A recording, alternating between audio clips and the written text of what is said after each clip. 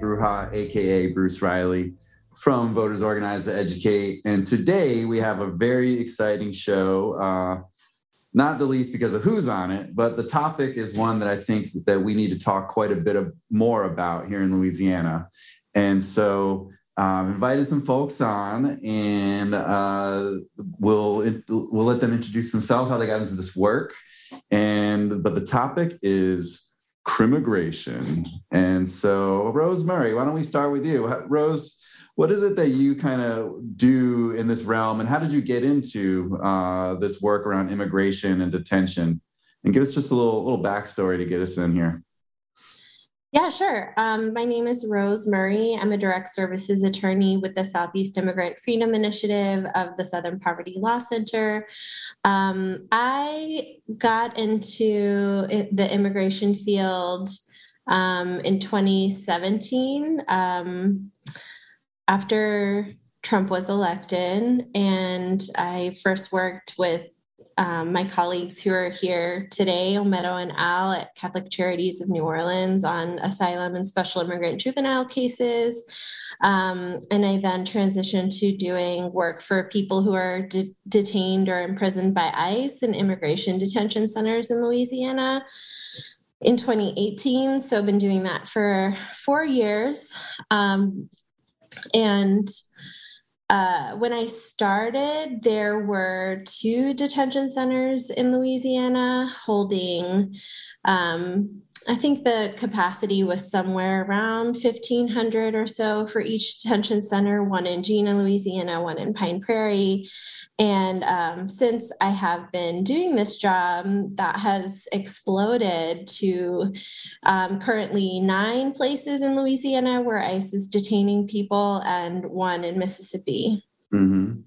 So, Ometo, you're originally from Tejas. Yes, sir. See, and it's funny, we've got a little Tulane law kind of graduate thing. So what year did you graduate, Ometo? 2010. 2010. Rose, you graduated in 2012. 2012. And Al Page? I graduated in 2014. Which I should know because she is a classmate of mine.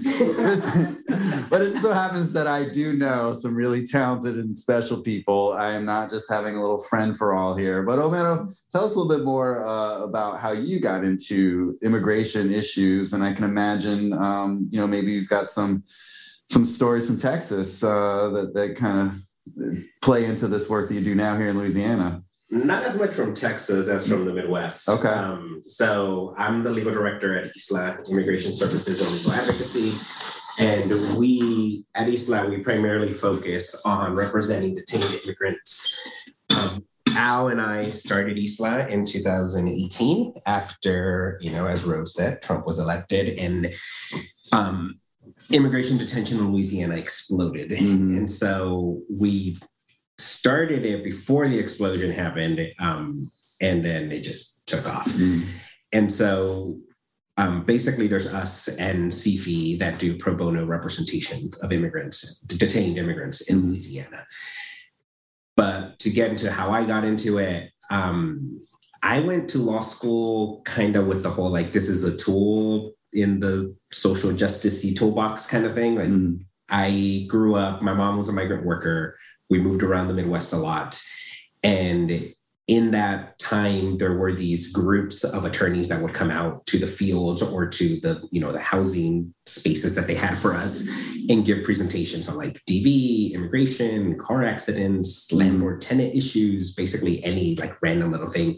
And they would do these little skits and whatnot about it. And I was like, oh, attorneys can be useful. And that's something stuck in my brain as a kid. And then also as a child of an immigrant, it's either, if you decide to go into school and are good at school, you kind of, the 2 things that society puts there is a doctor or attorney. Mm-hmm. I'm not the greatest at sciences and I love to argue. Therefore, attorney I was. That one made sense. And then when I came here and I came to law school at Tulane, that first summer, I interned with Catholic Charities New Orleans. Mm-hmm. And at that time, they were doing detention work. They were part of the legal orientation program, which is a Know Your Rights presentation in the detention centers.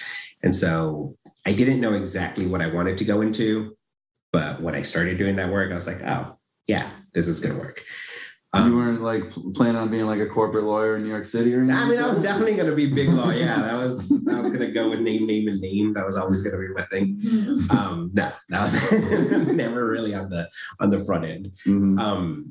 And so then when I graduated was 2010, soon after the 2008 collapse. So jobs weren't all that great. I spent the first 6 months doing some contract work with a criminal defense firm. And then I got hired by Catholic Charities Baton Rouge, who had the actual contract for the legal orientation programs. Mm-hmm. And I was doing Know Your Rights. I did 4 years of detention work through Catholic Charities Baton Rouge. Then I took the job doing the children's program with Catholic Charities New Orleans. And then we started ESLAT in 2018. And so it's a focus on detention issues because, like Rose said, there's this huge expansion that's happened in Louisiana connected with criminal justice reforms from 2014. Yeah, we emptied out all the jails so they could fill them back up with people from, sent from the border. I mean, what the heck, And I think that's, another reason I wanted to get you guys on this show and, and share with listeners, there really is this kind of whack-a-mole to mass incarceration. And it's really important for us to try to, kind of cover it with a blanket and push the whole thing down. But of course, we got to deal with the industry that it represents across the state and, for some place across the country. But give us, take me through a case and also, share with our people, why folks, are relying on just a few of y'all to cover all the legal services that are needed. So to cover the legal services is in immigration proceedings are technically civil in nature, even though same detention centers, they just painted out a new sign and now it's somehow civil, same chains, same everything is still there. And because it's civil, you're not entitled to an attorney. Mm-hmm. You have the right to an attorney, but if you cannot afford one will not be provided for you. And so you've got folks that are being detained in these rural locations throughout Louisiana. So from here, from New Orleans, it's between 3 to 5 hour drives to get to. Can I just pause and ask the non-lawyer but wannabe lawyer in me is okay, so how recently has that been fought that this is civil, even though I'm being held in a cell for years on end potentially? Rose might have better knowledge about the litigation behind that. I know people continuously bring it up as an issue and it just gets thrown out. And from cases, particularly in front of the current makeup of the Supreme Court, that the rights of immigrants keep on being eroded more and more. Yeah, because some of these things, and using the non-unanimous jury issue as an example, people brought that to court year after year after year, and then at some point it became sort of ripe. But part of that ripeness was our ballot initiative being a statewide issue. But I do think, for instance, around immigrant detention, and you guys know 4 billion times more than I, but it seems to me that I would guess the 50s, 60s, 70s, 80s immigrant detention was a little bit different than it is now. There really wasn't immigrant detention in the 50s, 60s, 70s. It kind of started in the late 80s, grew throughout the 90s, and then in the 2000s was where it really kind of took off. Yeah. So it's been more of a fairly recent-ish development when it comes to actual detention issues for immigration. The entire system was different pre-9/11. Yeah. So with 9/11, the system switched from being under INS to being under the Department of Homeland Security. And so you've got this shift in the system that led to more strict rules and more detention around immigration issues. Mm-hmm. So Rose, thinking of, you're with a big group there, SPLC, and I understand sometimes, different children get fed differently. So I don't know, I guess what I'm getting at is where does the immigration issue and immigrant detention fit in the larger SPLC kind of mosaic here? And what kind of work are you guys doing in other parts of the country? Sure. So Within SPLC, there are different departments that do different things, like the Intelligence Project monitors like white supremacists, white nationalists. We have, comms, Learning for Justice, the Civil Rights Memorial Center, and then the legal department. And the legal department, this may be evolving, but currently has different thematic subgroups. So my program is situated within the Immigrant Justice Project of the legal department, and we have our own deputy legal director. And so part of the practice group focuses on sort of broader impact litigation around issues for immigrant workers, asylum and border policy. We have some policy folks working in DC on immigration policy matters. And my program focuses exclusively on providing direct services and direct legal representation to people detained in ICE detention centers in Louisiana and Georgia. And we also have formed a habeas committee sort of between the two sides of the immigrant justice practice group. And so the habeas committee is working for people who are detained by ICE in Florida, Georgia, and Louisiana. But we have colleagues as well in Mississippi, Alabama. We have colleagues working on, racially motivated traffic stops. We've brought cases about that. And as well, we have, litigation. We have one case between the two sides on access to counsel in immigration detention centers in Georgia and Louisiana. We have a case on the quote unquote voluntary work program of detention centers, where people quote unquote voluntarily work and essentially do all of the labor that keeps the entire prison or detention center running for $1 a day. Very similar, if not no differently than state incarcerated people or federal incarcerated people. I mean, right. From your work and experience in Louisiana, is there any difference between being detained on an immigration hold, a civil commitment, so to speak, and being, let's say, doing time for breaking and entering, like in one of the jails? Are you at least in a different wing of different pod of the building, or?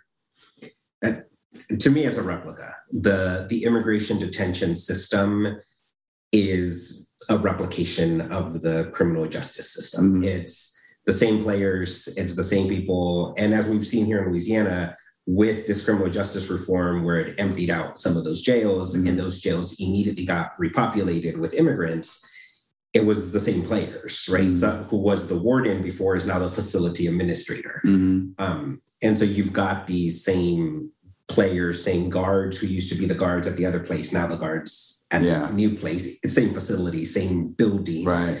The treatment is generally the same. There's, segregation units, there's disciplinary hearings, which don't have any real hearing aspect to it. Mm-hmm. People have to pay to contact their family members. People have to pay to have phone calls, to use the tablet for all the benefits. They work for $1 an hour.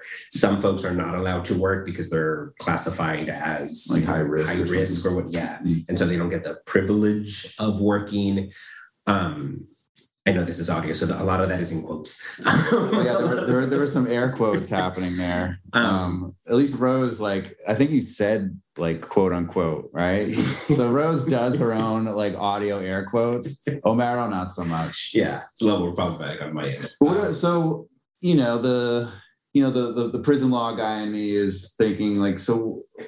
Where's the law at in terms of conditions of confinement or access to medical care, that sort of thing, with these civil commitments? Rose, I know you've done a lot of research and work on that. So, there's it's not good. if I could piggyback onto your previous question and sort of flow into that. So, everything that Omiro was describing, at Pine Prairie and LaSalle Gina, it's wholesale, just a literal prison that incarcerates people detained by ICE. And as Omiro was describing, it's a copy paste or a change in titles of the same people who are running it as a prison. At Pine Prairie, and I think at Gina too, they're still using the old prison jumpsuits that people have to wear. So, you get, if you're lucky, like you get your standard issue sort of like underclothing that you get maybe 2 of per week, and it gets to be washed weekly. And then you get your jumpsuit over top that is washed less frequently. And at Pine Prairie, it still says Pine Prairie Correctional Center from when it was actually a prison. I don't know if it's the same exact contractors. I'm not familiar with the history of the contractors, but Geo Group runs Pine Prairie and LaSalle. That's the same prison contractor. That's the same contractor that runs prisons, and they run it in the same way. They refer to staff, and the telephone systems refer to people as inmates. There's count, so that, expanding what I'm talking about more generally to immigration detention in general across different centers. Count happens all the time. It often is a reason that you don't get to have your legal phone call with someone. And to clarify for some people, during count time, folks get locked down for an extended period of time so they can make sure that everyone is exactly there and double, triple, quadruple checked, cleared. And then, of course, even though the whole process may only take 20 minutes, perhaps, count time can be, locked down for about an hour and a half or shift change or something. Right. Shift changes. People have times where they're like in count and they can't come up with the count properly. Oh yeah, because they don't know where somebody is. Yeah. Transportation, when in the case that people are brought to immigration court, everyone is shackled, hands and feet. Oftentimes I'll have clients come and do a legal visit with me who are shackled in one way or another, hands or feet. And the medical system, I have some experience working with a client at Louisiana State Penitentiary. So I was making visits up there, I think, for the better part of 1.5 years or 2 years. And sort of with that being my point of comparison, the system for requesting medical care is much the same. Nowadays it's on tablets. When I first started in Louisiana, it was actually on pieces of paper. So you're supposed to write up a request. Nowadays it's on a tablet that's supposed to be overseen by a case manager who's an employee of the contractor at the detention center. And also it's maybe supposed to be seen by the ICE official, your assigned deportation officer from ICE. And unfortunately, a large number of the requests for medical care just get ignored and go unheeded unless someone is really savvy in advocating for themselves and really brings it up many times. But even then, the officials have no problem ignoring your requests for medical for months. And I've worked, as Omiro said, I've worked a lot on conditions issues, and we've had hundreds of people report to us over the last 4 years in Louisiana, pretty serious medical conditions that go untreated. And, sometimes we file complaints or cases about it, but it will range from hypertension to one of my clients had hepatitis that he actually developed in the detention center that became so severe. We actually, in some cases, were able to get an outside physician consulting in. And so, some of our cases where we're trying to help someone advocate for medical care, we have them assessed by an outside medical doctor who recommends a course of care that's rarely followed, like specialists, visits to specialists. Sorry, do you have to pay a fee to request a doctor visit in immigrant detention? No, you don't have to pay a fee. But when it happens in person, you have to do it in the legal visit room, which is a cubicle in a larger, in some of these places, is a cubicle in a larger intake room where sometimes up to 70 or 80 people are just hanging out or being processed in or being processed out. And there's a window. We've asked for this to happen in like an actual sterile, sanitized in the medical wing of the facility, and it's refused. So we're always finding that more often than not, the appropriate course of care is not followed, particularly when we're able to get an outside physician making recommendations, and usually that's not followed. So oftentimes if someone needs like advanced care, some kind of advanced or specialized care that involves an outside specialist other than the facility doctor, or surgery or something like that, they're told that they have to wait for months, and they're told that the expense has to be approved by ICE. We have folks in there who have received radiation treatment and come back, or have gotten surgery in connection with like some severe terminal or chronic diagnoses, and have come back with the doctor explicitly recommending that they be released because they're not going to be able to keep their wound sanitary enough in the conditions of ICE detention, and sure enough, the condition spirals out and worsens, and it's sad to say, but if ICE thinks someone's health has deteriorated so much to the point that they might die, that's when you see a quick release. We've had people hospitalized post-surgery and shackled to their hospital beds, and ICE has denied their close family members, their kids or their spouse, to come and visit them in the hospital right after surgery.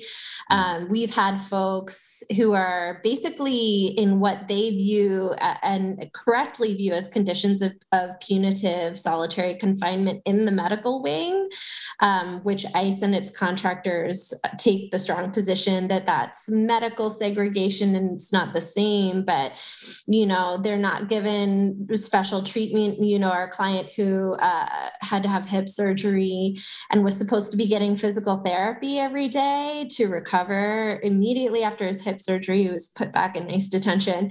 And he said he wished that he could be back in his dorm because his dorm mates actually cared about him and were more likely to help provide him with the physical therapy he needed than the nurses at the ICE detention center. The extent of which was his physical therapy, they would just pass by his cell once or twice a day and yell, "You need to walk." Another layer of complication of requesting like medical treatment in ICE detention centers is a lot of people who are detained by ICE, English is not their first language, and a lot of people who are detained by ICE don't speak English. Some, don't read or write, period, much less in English. Some have particular access needs. Some are deaf, blind, don't speak. And really, we don't see any little to no accommodations for any of this. There's little to no language justice in the majority of places that we're working. You might have one person on staff that speaks Spanish to some degree, but people who are detained by ICE speak a wide variety of different languages. That also stands in the way of communication. So if they're lucky enough to be able to see someone at medical, maybe a translator line is called, maybe not, oftentimes they have friends in the dorm. ICE and their contractors rely on bilingual people who are detained to just do all the translating for their friends. But it's the ADA has no language component to it. It has a language component as it relates to like people being deaf, mute, but not necessarily foreign language. Yeah. Because I mean, as we speak, the Angola medical officials and the Department of Corrections are in federal court today trying to explain to our comrades PJI in the Lewis v. Kane case that we fixed everything, despite this 100 and something page ruling saying how you violated the ADA, you violated the Rehabilitation Act, you've violated the Eighth Amendment in so many different ways. And what you're just describing, Rose, basically, is a lot of like prison medical care across the country. And then, of course, one would guess Angola, where there's a high percentage of elderly folks, it's just going to be, through the roof. And the fact there's over 5,000 people too. But I'm just wondering if that is like a real weak leg of the stool around immigrant detention, where it's like you're not giving someone the option of taking care of themselves, and then you're also not treating them either. And I'll add, yes, and I'll add another layer to that, which also goes into like the bad attorneys who end up representing some folks, is when these cases end, and they tend to run really quickly. Somebody's immigration legal case tends to run pretty quickly in detention. When it ends, the person gets physically removed from the country. Mm-hmm. It's not like, you serve your time and then you get released back into the community, right, and you can go speak with an attorney, collect, and not, again, obviously to pit issues against issues. They're both terrible situations, but there's less access on the back end to bring up the issue. Totally. And, obviously from the incarcerator standpoint, unless you did have a heart or a feeling of justice or anything like that, like, why wouldn't you refuse to treat somebody for whatever it may be, and then just deport them and deport the problem away and be like, well, you can go die in airport tarmac in some other country. Yeah. And you don't have to deal with it as a backlash, because where's that person going to reach out and bring a lawsuit, and what attorney is going to deal with it from abroad? International litigation, and then try to prove something. Yeah. So really, we are relying upon our commitment to civil rights, social justice, equality, and some level of standard of care. So what percentage of people, and feel free to tell me if it's 5, 1, or 0, in the immigrant detention, network that you're focused on, have been accused of a crime other than crossing the border? Under the current administration, that number is going up. Mm-hmm. And I would say under the previous administration, we were probably, at least locally, we were probably talking about something like 10 to 15%, mm-hmm. Because the significant majority, somewhere in the 80 to 90% of folks that were being detained in Louisiana and Mississippi were people who were showing up at the border, coming to the U.S. for the first time. Basically walking into detention.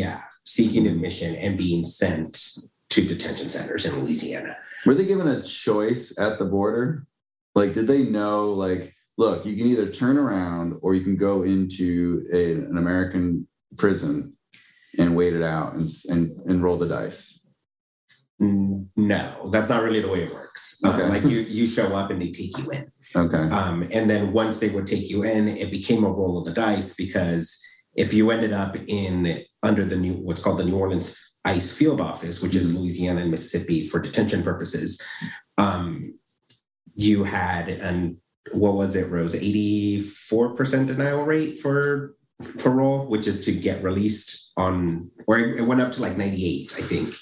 Before the litigation, it went. So, pre-Trump, the release on parole, which is basically ICE's discretion to just let you out.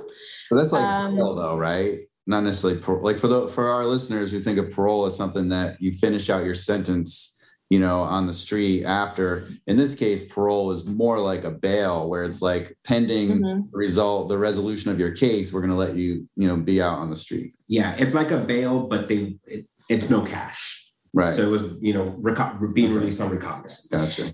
In the old days, so pre-Trump, the release rate was 75%, and it dropped to near zero in 2017, and that was the subject of litigation brought by SPLC. However, if you got detained in New Mexico or Los Angeles, or you were sent to, somewhere in Florida, the rates were much higher for release. So it very much became field office by field office on how hard they decided to implement the Trump language approach to detaining immigrants.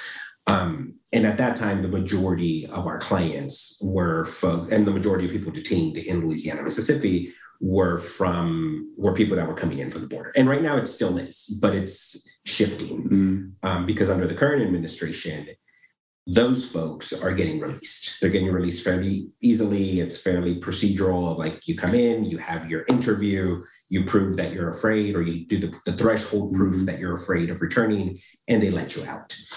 There's a direct line between folks who are immigrants who are serving particularly federal sentences being sent directly from the federal prison to immigration detention in Louisiana. Okay, so after they finish a criminal sentence, correct. And now they're looking, those are like some guys that I knew, like in my experience, immigration law was guys that were, they had a detainer, they had a hold, and they would finish up their sentence, whether it be 1 year or even a life sentence, and then there'd be the deportation process. Yeah. And then for, several of them, about 5 or 6, I was their lawyer for all the same reasons you just talked about, not having a mandatory lawyer, and then trying to file asylum claims. One of my friends was from Angola, the country, and there was a civil war at the time. And another one was from Cambodia, where they didn't have there was no treaty to bring them. Another one was from Cuba. He was actually part of the Muriel boat lift and had been locked up ever since. And I don't even know if he had any formal charges. It was a very weird situation. But yeah, so I mean, now we've got it to this like science of immigrant detention. And we've got what's called the institutional something program. I forget what the second word is in it. Where they will have the deportation hearing in the last 6 months of somebody's sentence. So as somebody's sentence is ending, they will video you into one of the immigration courts in Louisiana so that you can be ordered deported while still in criminal detention or in criminal prison, so that when you finish your sentence, they just send you to be literally flown out of the country, which creates even more issues about access to attorneys because your federal defender can't defend you on your on your immigration case. The attorneys who work in that area don't necessarily want to represent you in front of a court so right now we have, for example, in Aliceville in Alabama, there's a lot of cases that are being where folks are being transferred when they finish their cases in Aliceville to Gina, Louisiana. But their hearings are also being held remotely from Gina, Louisiana. So if there are attorneys in Alabama who could represent the person detained there, they don't necessarily want to go to Gina, Louisiana to do the representation. Wow. So you end up creating this additional level of access. And one other thing with the medical stuff, we have a couple of clients who were given compassionate release from their federal criminal sentence based off of either COVID or medical conditions or whatever. But then ICE puts a detainer on them and picks them up and brings them to immigration detention and won't release them because they're subject to what's called mandatory detention because of the criminal charge they have or the criminal conviction they have. Right. Yeah, mandatory detention is a huge issue. And I'm saying this in more the practical sense than the technical legal sense, but people are essentially being subjected to double jeopardy. I have a client right now who was convicted on 3 counts of possession with intent to distribute of something like 165 pounds of marijuana. Nice. They said it in half a van kilograms, load, but my experience. I was having a really hard time remembering the kilograms, so I just made it into something that I could understand. And possession, although not use or threatened use, just possession of a firearm in connection with the drug trafficking crime. That was he was convicted on a plea deal in 2011. He served 8 years in federal penitentiary, which he described as having conditions far above and beyond those of the 3 detention centers that he's been in under his last 2 years being detained by ICE. I think it may be coming up on 3. He has actually never been convicted of any violent crime. He had a few convictions before the big ones in 2011. I think 20 years ago, he was convicted of something having to do with like a forged check or a forged instrument. One charge of a DUI that I don't even know if that resulted in a conviction. And then one other possession of marijuana crime. So like a fully nonviolent criminal history. Now, like here he is, those convictions were in 2011 when he was in his early 30s. Now he's in his mid 40s. When he went into prison, his daughter was 2 years old. Now she's 13. And so part of his plea deal with the prosecutors back in 2011 was he'll serve 8 years and then he'll get a 5-year probation. We have all the paperwork. The terms are really clear. He was, released from prison in 2019 under that order of supervised release. And there's a whole bunch of conditions he's subject to. Lots of supervision and monitoring, drug tests. Basically, if he steps out the slightest bit, like he'll be incarcerated again on his criminal conviction. But ICE took him immediately into ICE custody, where he's been in worse conditions of confinement. Right now, he's in a county jail in Florida, where yes, they are in a different pod, quote unquote. So they're not like intermingled and sharing a dorm or meals with folks on the criminal side. But folks on the criminal side have it better because they can work, they can have educational offerings, they can take classes. On the immigration detention side of that facility, he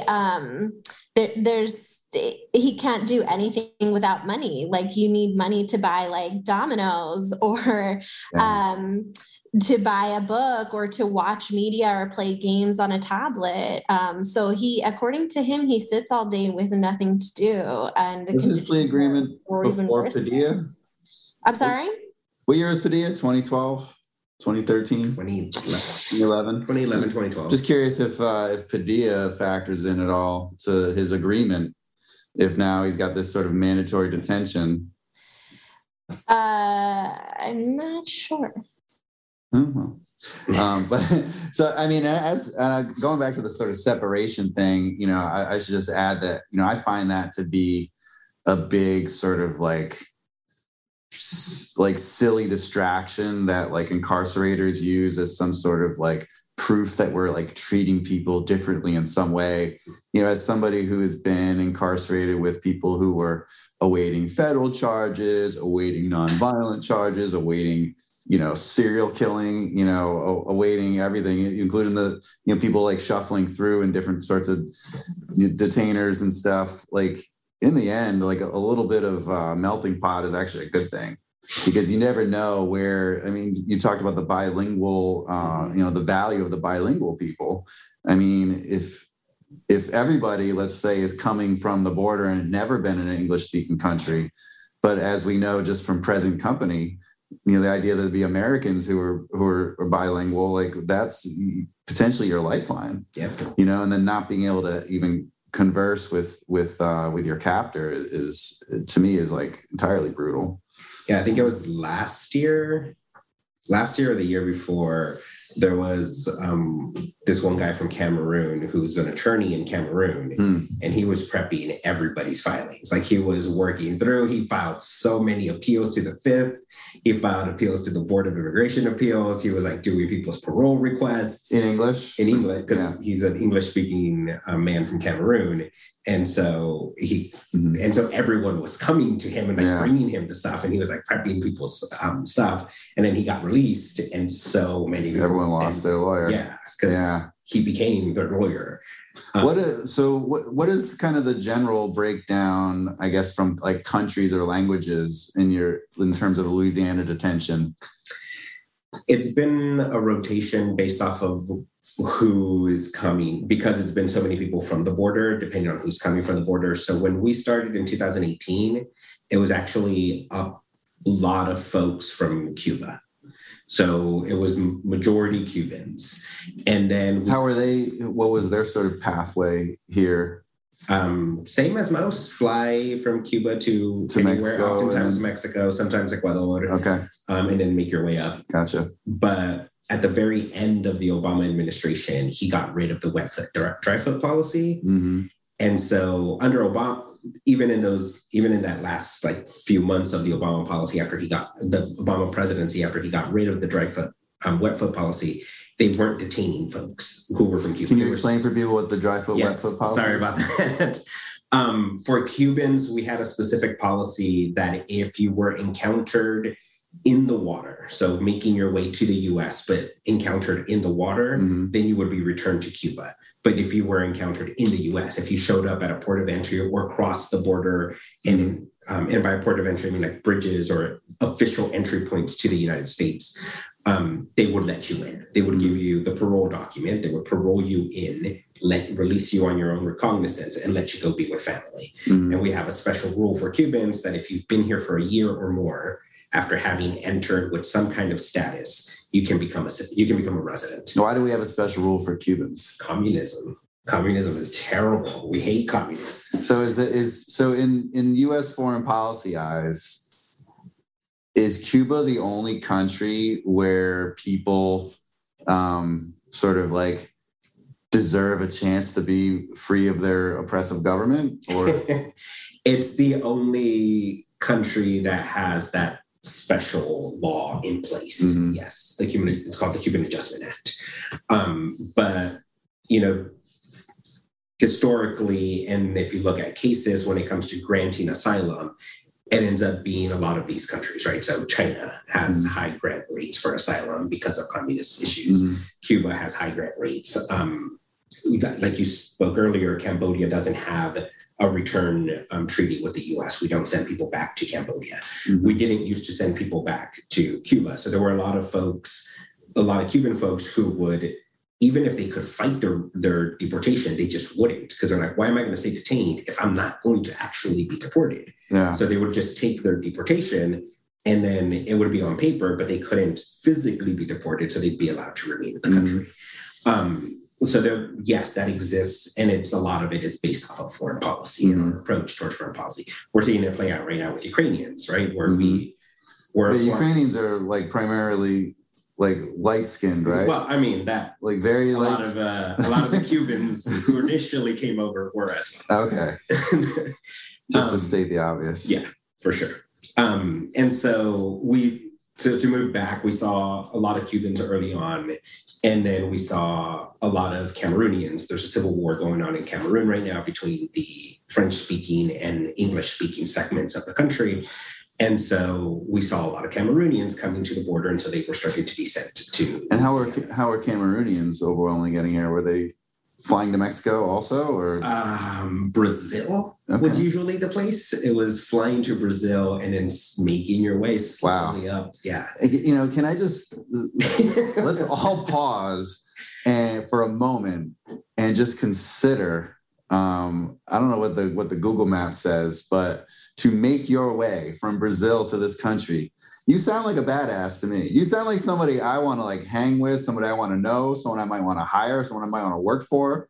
Like you ain't no lazy, slacking, I mean, shit, we have people here that the power goes out, they can't figure out how to get milk, or there's a boil water advisory and they don't know how to handle it, like even though they got electricity. And we were talking about people that make their way across the world. Yeah. And we don't honor that in any way. Getting yourself out of a war zone, finding a way to get yourself across the ocean, and then working your way up the entire continent to get here. And we're excluding you. We're telling you, no, we don't want you. These are like, it's funny because like no matter what way you look at it, like what visual you take, and for people that just look genetically, I want those people.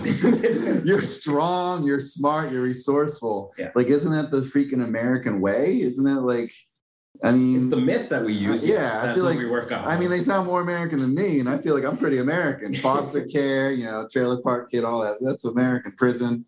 And after having walked across, or some combination of like buses, trains, and walking across all these perilous places and environments, having to face robbers and predators, who people, fording a river, or imagine encountering people violence. make it, right?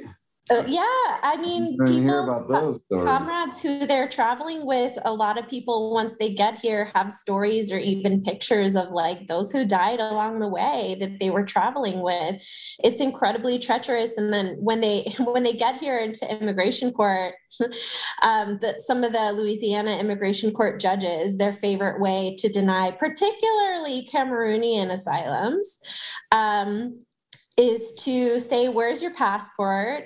Where's your ID? Oh, it was lost along the way. It was stolen by these robbers, but here's a copy of it, or here's my Cameroon national ID card, is just off the bat immediately focus the majority of the asylum hearing on the fact that a person doesn't have their ID after everything they went through to get here, and decide that they're just lying about their passport and using this as the basis to deny them for asylum. So that's the greeting that people get from the immigration court, that they're brought to in chains from immigration detention, seeking asylum in this country.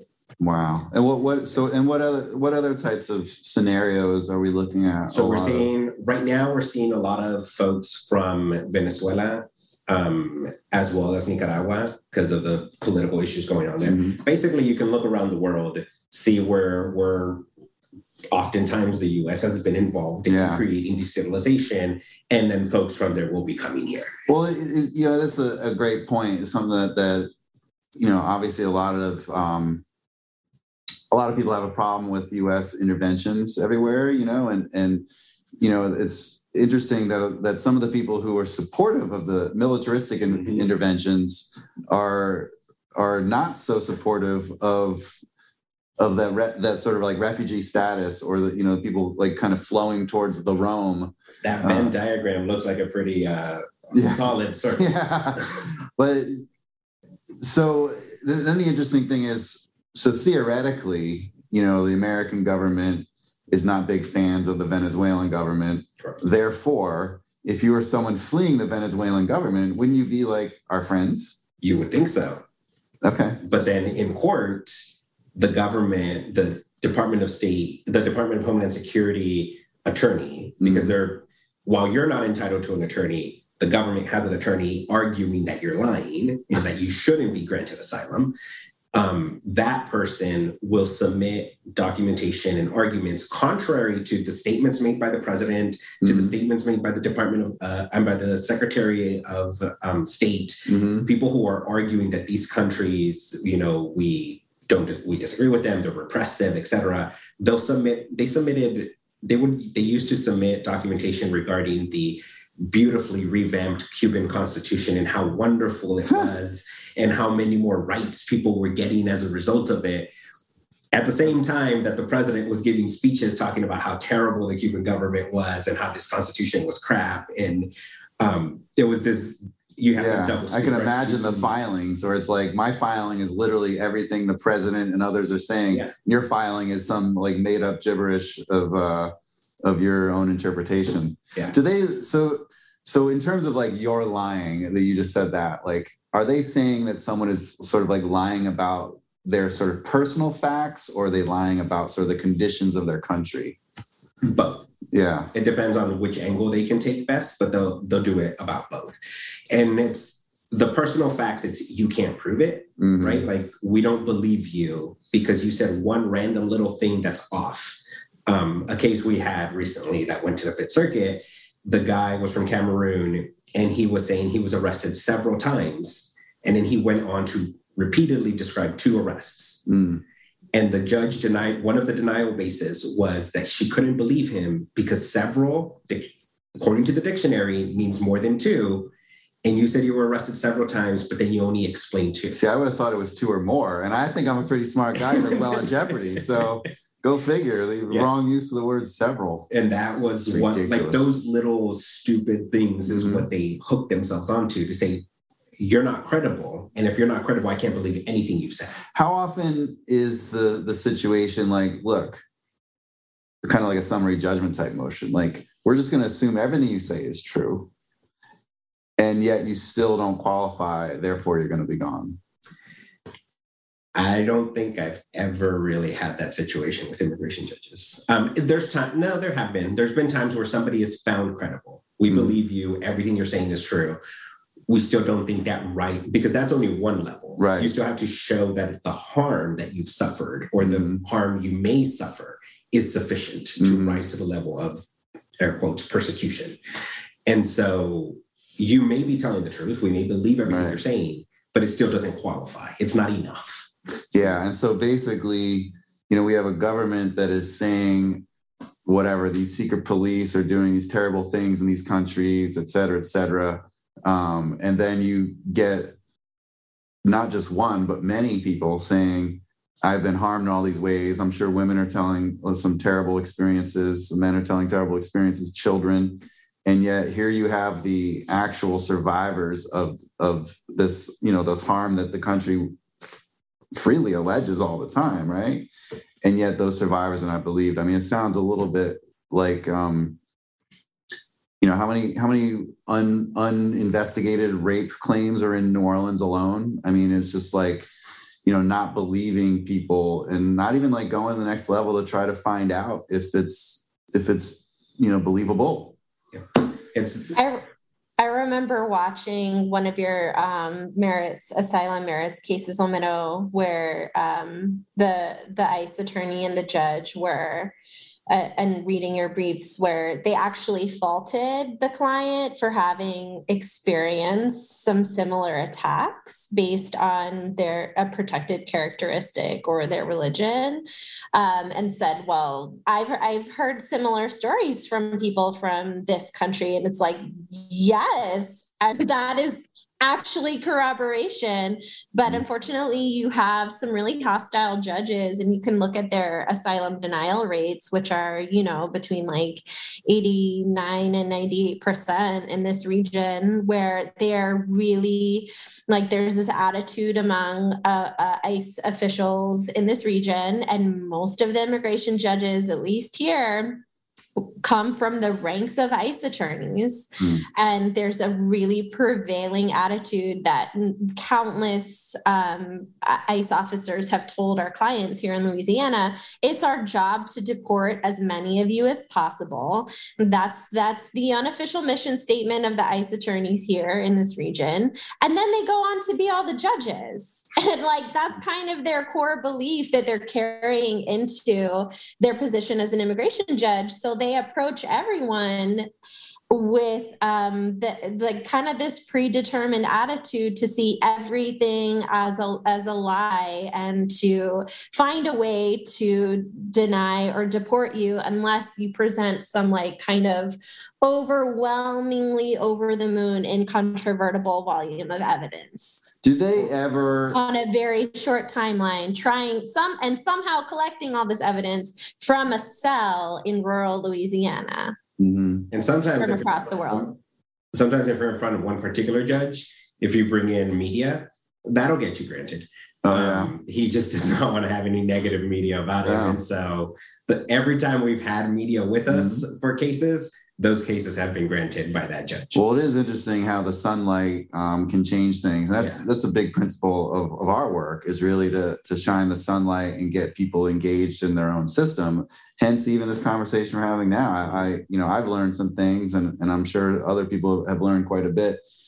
And I just have a couple more questions for you guys. One is, so, clearly they set up these rules with this idea that some people would be eligible, right? And I'm thinking of like the retroactivity rule that the Supreme Court literally just said, well, nothing is retroactive. Now, Teague v. Lane doesn't matter. There are no watershed rules, right? And so they actually threw out this loophole that just nobody could go through. So like, why even have the loophole? And that was in the non-Amos jury issue. But like, so you've got ICE, whose job is, I believe, correct me if I'm wrong, not just to deport, right, but to manage the system, right? Like the comings and goings, right? There's a Department of Homeland Security, and you've got 3 agencies within the department, which is ICE, a Border Patrol, and then USCIS. USCIS deals with benefits, people who apply for citizenship, et cetera. Mm-hmm. Border Patrol deals with the comings and goings. They're the customs. Right. And then ICE is the quote unquote police of it. But so the thing is, like, so obviously, as we know, like the prosecutor in, American criminal law, their job is not just to convict, right? Their job is to do justice, right? And so in some cases, that job would be to dismiss the charges, yes, right? If they're being ethical and all this stuff. And I'm just wondering if ICE is always trying to deport and not even pretending to let somebody in, arguably, they're not actually following the codes that are their agency's codes, right? Because the codes create these exceptions and things that they should be at times supporting or facilitating. And so arguably there should be a few cases here and there where you guys aren't even needed. There should be. But so are we talking 1 or 0? Again, it depends on the administration. Under the current administration, they've gone back to something that we saw at the last 2 years of the Obama administration, which is a lot of prosecutorial discretion. So if somebody doesn't fit within the priorities that the government has set, generally the ICE attorneys are supposed to exercise discretion in those cases. So either not file the charges or dismiss the case, administratively close the case, agree to grant in those cases. And so this is where the earlier question you asked about what percentage of folks that are detained have a previous criminal charge, that percentage is starting to increase because the focus and the priority is to be on immigrants who have criminal charges. That's who you want to be detaining. That's who you want your resources to go towards. And so, as Rose said earlier, it's this double jeopardy situation. You've gone to prison, you've done your time, and now you're going to immigration detention to be detained there while you try to fight to stay in the country. Yeah, that's insane. And the reason why this whole mandatory detention scheme, why I won't let one out, is that they claim you're a danger. But the prosecutor in the criminal case agreed to a plea bargain where you're supposed to be out right now. The client I was referring to, not to hold people to a standard of perfection, because that's not reasonable or fair either, but he had no disciplinary write-ups for the whole 8 years in prison. And we brought a habeas. He normally, under mandatory detention, you don't even get a bond hearing from the immigration judge. You're just locked in. And the initial immigration court process can move quickly, often to people's detriment in terms of trying to collect evidence and the first stage of it. But God forbid you appeal. That's why this particular client, and the situation is not unique. This happening to thousands of people who have already done their time for their crime. And they're coming up on 3 years. And for the entire last year, his appeal has just been sitting at the Board of Immigration Appeals, having been remanded from the circuit court, and it's just not moving. And no one can tell us when or how it's going to move. So he's just staring down a road of indefinite detention while his daughter gets older and older for crimes, crimes related to possession of firearm and marijuana, the same exact conduct of which is making white men rich right now in Colorado and California, right? Like marijuana, it's different year than 2011. So and ICE, the reason for detaining him is dangerousness based on his past crimes. And there's thousands of people in that situation. Yeah, I mean, I was going to ask, so there's a couple of, from a outsider standpoint, right? Like core connections with like immigration policy. One is you had touched on migrant workers, and then two, this drug war issue. And I think from a one side, there's this like keep the drugs out, including the people who bring them in. But then there's this other side, which is like people who live here do a lot of drugs and some sell drugs, right? They only come in because people want that. Right. So it seems to me we've got like a few different groups of people that are interesting in trying to learn more about, like one being like, what is the sort of structure of the migrant worker kind of programming nowadays? I know that Reagan, for instance, had a very supportive approach because a lot of his friends were getting rich off people picking oranges and stuff. And then the other one is from the drug war standpoint, how many folks, do we think are detained in the terms of like drugs at the border versus I've been living here my whole life and I got caught with some drugs. And I definitely know people that fit in the latter one. It's mostly the latter. Because if you at the border, you wouldn't have been detained, you would have been deported immediately, or you would have been prosecuted federally. Right. And then, so at the border, or even just you made it in here, but you were like you're some kind of transporter, trafficker or whatever, right? Yeah. Like that. I mean, in my experience, at least, that's a very small percentage of folks that end up in detention longer term or fighting their case, because there's what's called the no due process zone, which is within 100 miles of the border. If you're stopped and you are believed to not be a citizen, there's a presumption, to some extent, there's basically a presumption of a lack of citizenship in that area. Yeah, hey, it's where I'm from. And so that process there, you're not really entitled to much of a process. It's basically a summary. Not exactly trying to say that. English is only my second first language. And so there's a really quick process. It's an expedited process in which you basically the customs officer determines, is this person a citizen? Are they afraid to return to the country? If they're not a citizen and they're not afraid to return to the country, they get deported immediately without going in front of a judge, without being able to claim or make any kind of argument. You're gone. And so, well, as we know too, like drugs are generally either coming from within the country, or the ones that are coming in the country are coming at like levels of like plane and tanker. Yeah. Not like individual people. They're not a Steve King's version of the kid with cantaloupe, cantaloupe calves running across the desert with a backpack of weed or something. I'm like, how much is he going to do with that? Seriously. So in the end, I'm making $2 an hour with this journey. No, thanks. I just pulled up the statistics, the latest statistics from Syracuse University, which takes ICE data. So according to data current as of May 7th, 2022, 72% of people held in ICE detention have no criminal record. Many more have only minor offenses, including traffic violations. I often run into this perception that everybody who's in ICE detention is there because they're super dangerous and a criminal. And that's almost, I can say that's almost never the case. So like, even if you do have a record, but there's also people being held like now, and this really fluctuates. And we had to bring a big old long lawsuit for parole even to come back in Louisiana for people to be released on their own recognizance, regardless of whether they had a criminal record or not.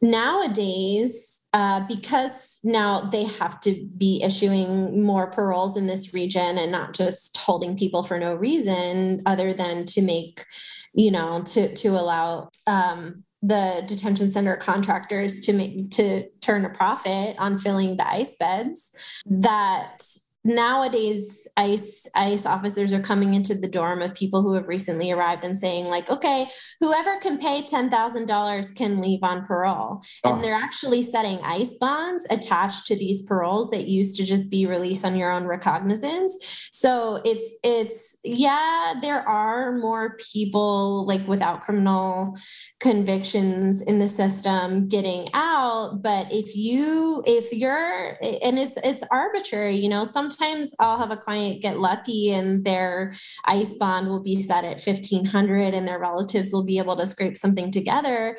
But that number is going up and up and up. And it's super arbitrary. There's no rhyme or reason to it. So sorry, even if you have no criminal record, if you can't pay ICE $10,000 for no good reason, like you're going to do the rest of your immigration proceeding in ICE prison. So tell me, the immigration court judges are appointed by the president, confirmed by the Senate, the same as no. I wish. They pay $100,000, they get the job as a bond? No, I mean, don't the ones that get appointed by the Senate and confirmed by the Senate also do that? They're not even administrative judges, I don't think officially. They're technically administrative adjudicators. They're hired by and appointed by the Attorney General. So they go through. The immigration court is within the Department of Justice. And so there's a deputy attorney general who oversees the immigration system. And that attorney general assigns other folks to, hire immigration judges. So you go through USA Jobs, do that whole kind of thing as to how to do the. And are you aware of any coming from the sort of like defense bar kind of like, could Homero Lopez be or Allison Page the immigration judge? Yes. Under the current administration, there's been some guidance to start hiring folks from the private bar. Mm-hmm. And there's a question there of like, chicken or egg type of thing. Like, okay, so they're going to start hiring people from the private bar. Are people from nonprofits and people that are really fighting it going to start applying? Mm-hmm. Or is this going to be private attorneys, a lot of whom also don't have the greatest view necessarily towards immigrants? Kind of like if we look at it on the criminal side, taking the bench or flipping the bench situation, is that really going to happen? Are you going to get advocates to apply? Or is it going to be more of a middle of the road? I definitely have taken part in a few recent attempts to get, some advocates on the bench.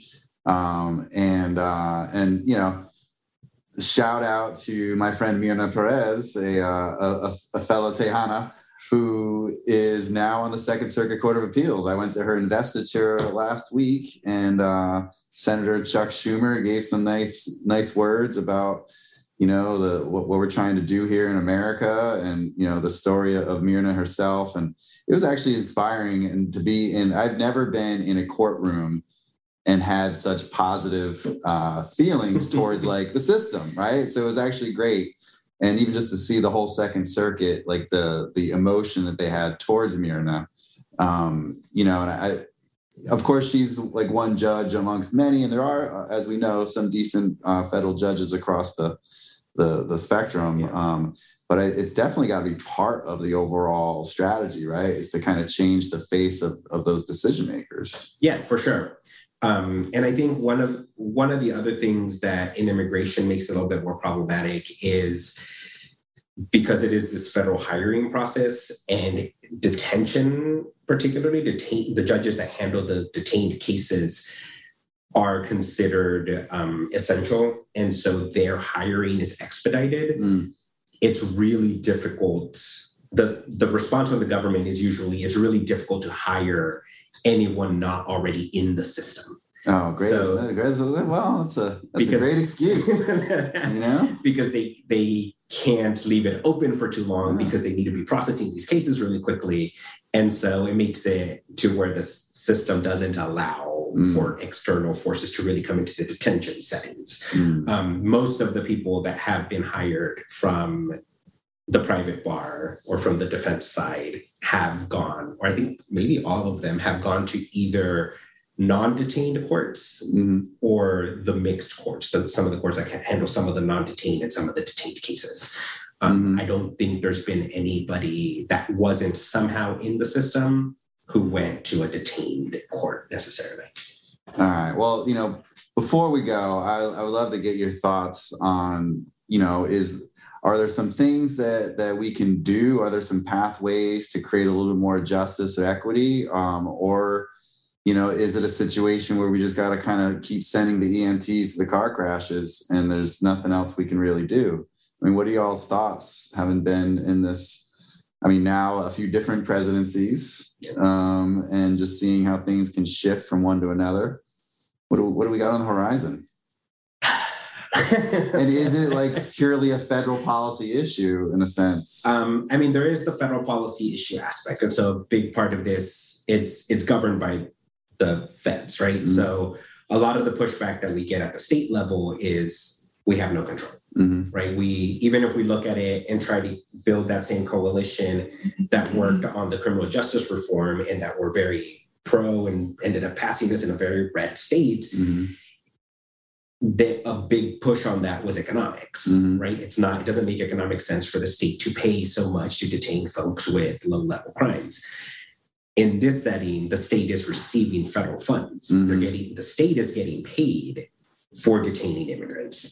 So the economic aspect that brought in a lot of legislators isn't going to bring them in. Right. And so that argument's not there. One of the pushes that's happening nationwide is trying to get local municipalities and states to fund representation. And so it happened in New York, and it happened in California. It's happened in Colorado. There are various places around the country that have it funded either at the local level or at the statewide level. And that one just gets more people into court and more eyes on it, shines the sunlight on it, lets people know what's going on, people become aware of it. And then the other big thing that's happening is ending, which can be done at the state level, having states end contracts and saying we're not going to have any private prisons, right? Whether it be for immigration or for criminal, we're not going to do work with private prisons. It's going to either be run by the state or by the federal government, which President Biden specifically left out immigration from his executive order on ending federal prisons with the federal criminal charges. And so those types of movements are happening. And if we look at it from something like the marriage equality type of process that happened in the past, where you go state by state, locality by locality, and eventually you get enough of a majority to push it through. That's kind of the approach that some folks are taking. There's the people that are just going to the top and saying like, no, pass legislation, fix this. Yeah. There's multiple approaches taking place. Louisiana is one of those places where people are being sent to. So places that have shut down detention centers, a lot of those folks are being sent to Louisiana. And so one of the approaches that we like to take is getting those people and saying, hey, send the resources down too, send the attention, send the resources, send the spotlight, so that people are aware of what's happening and you can get the fight, not just here, but around the world, around the country. Because we need 51 senators. We don't necessarily need Cassidy and Kennedy. Yeah. We need 51 senators. It's interesting that obviously the root of all this is this kind of concept, this given that we can tell people you can't come here, right? You can't come. And to me, it makes as much sense as, let's say, people in Louisiana saying nobody from Arkansas can move here. Now, you might say that out of spite or whatever, but you'd be like, what is the purpose of that? What are you actually accomplishing? What is the good? That's just dumb. I think everyone would agree that it's protecting our way of life. Oh yeah, because we don't like Arkansas people. Okay, it's no this to Arkansas, but whatever, right? California says no one from Nevada. Just these borders are so arbitrary, and maybe part of what we need is some smart and not so smart people in plain terms to be able to say you don't lose something by somebody moving to your town. Here we have the issue of gentrification or not, cities gaining or losing population, and the suburbs and where But in the end, like we have a very complex and diverse kind of social economic system across the globe. And then to sort of try to pick out these borders and say to the degree of no, that we're going to put you in a cage, to me, the given has to sort of adjust. Like, why do we think that it's a good thing to keep people out of this country when for so many years it was trying to get people in this country? Well, because the people that got into the country and want to stay in power are the ones making the decisions. Well, if they want to stay in power, then they got to be just responsive to the people, I mean, Rose, do you have any thoughts on paths forward? I mean, are we waiting on on AOC to be president or something? Kira? Are we waiting on Kira? Well, AOC is my president, for the record. That's the world I live in over here. She's getting married now, though, so your chance of going to her and I's wedding is pretty slim. My condolences. All of the policy pushes and electing people who do not have this scarcity mentality and instead are operating from a place of expansiveness and opportunity for all people, American citizens, immigrants. Changing our economic system is so important. Like everything that we talk about in the abolition context just applies here 100%. So in addition to things like getting everybody lawyers, making the system more transparent and less prejudicial, whether that be, making immigration court into Article 3 courts or changing judges, changing the landscape of legal access. Like all of these multi-pronged factors are really important, but I fully agree with what Homero said about economics, because you're never going to achieve abolition and, freedom and economic viability for everyone as long as you're dependent on the prison industrial complex.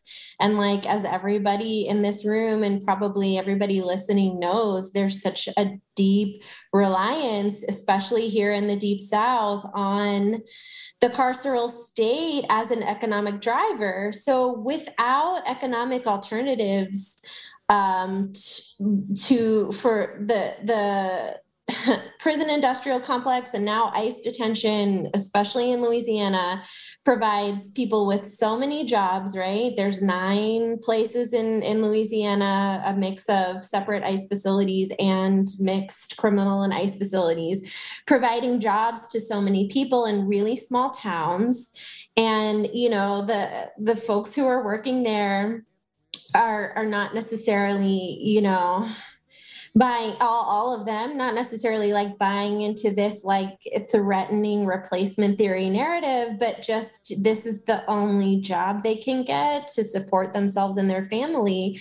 So there has to be a focus on economic alternatives to working in the prison industrial complex, because if you have other jobs available or communities of support, right? Like if we're divesting even from the capitalistic model and trying to build communities of support for everyone in these rural places, if there are real alternatives, then the argument for like having quote unquote ICE beds and having immigration detention, the practical aspect of it really goes away. It's not to say it's all economics, because of course it's racism and xenophobia and entrenched policy and people trying to keep the power where the power has always been, from colonial times, right? Because the people who are great believers in replacement theory or keeping immigrants out, right, are largely not the original inhabitants of this land anyway.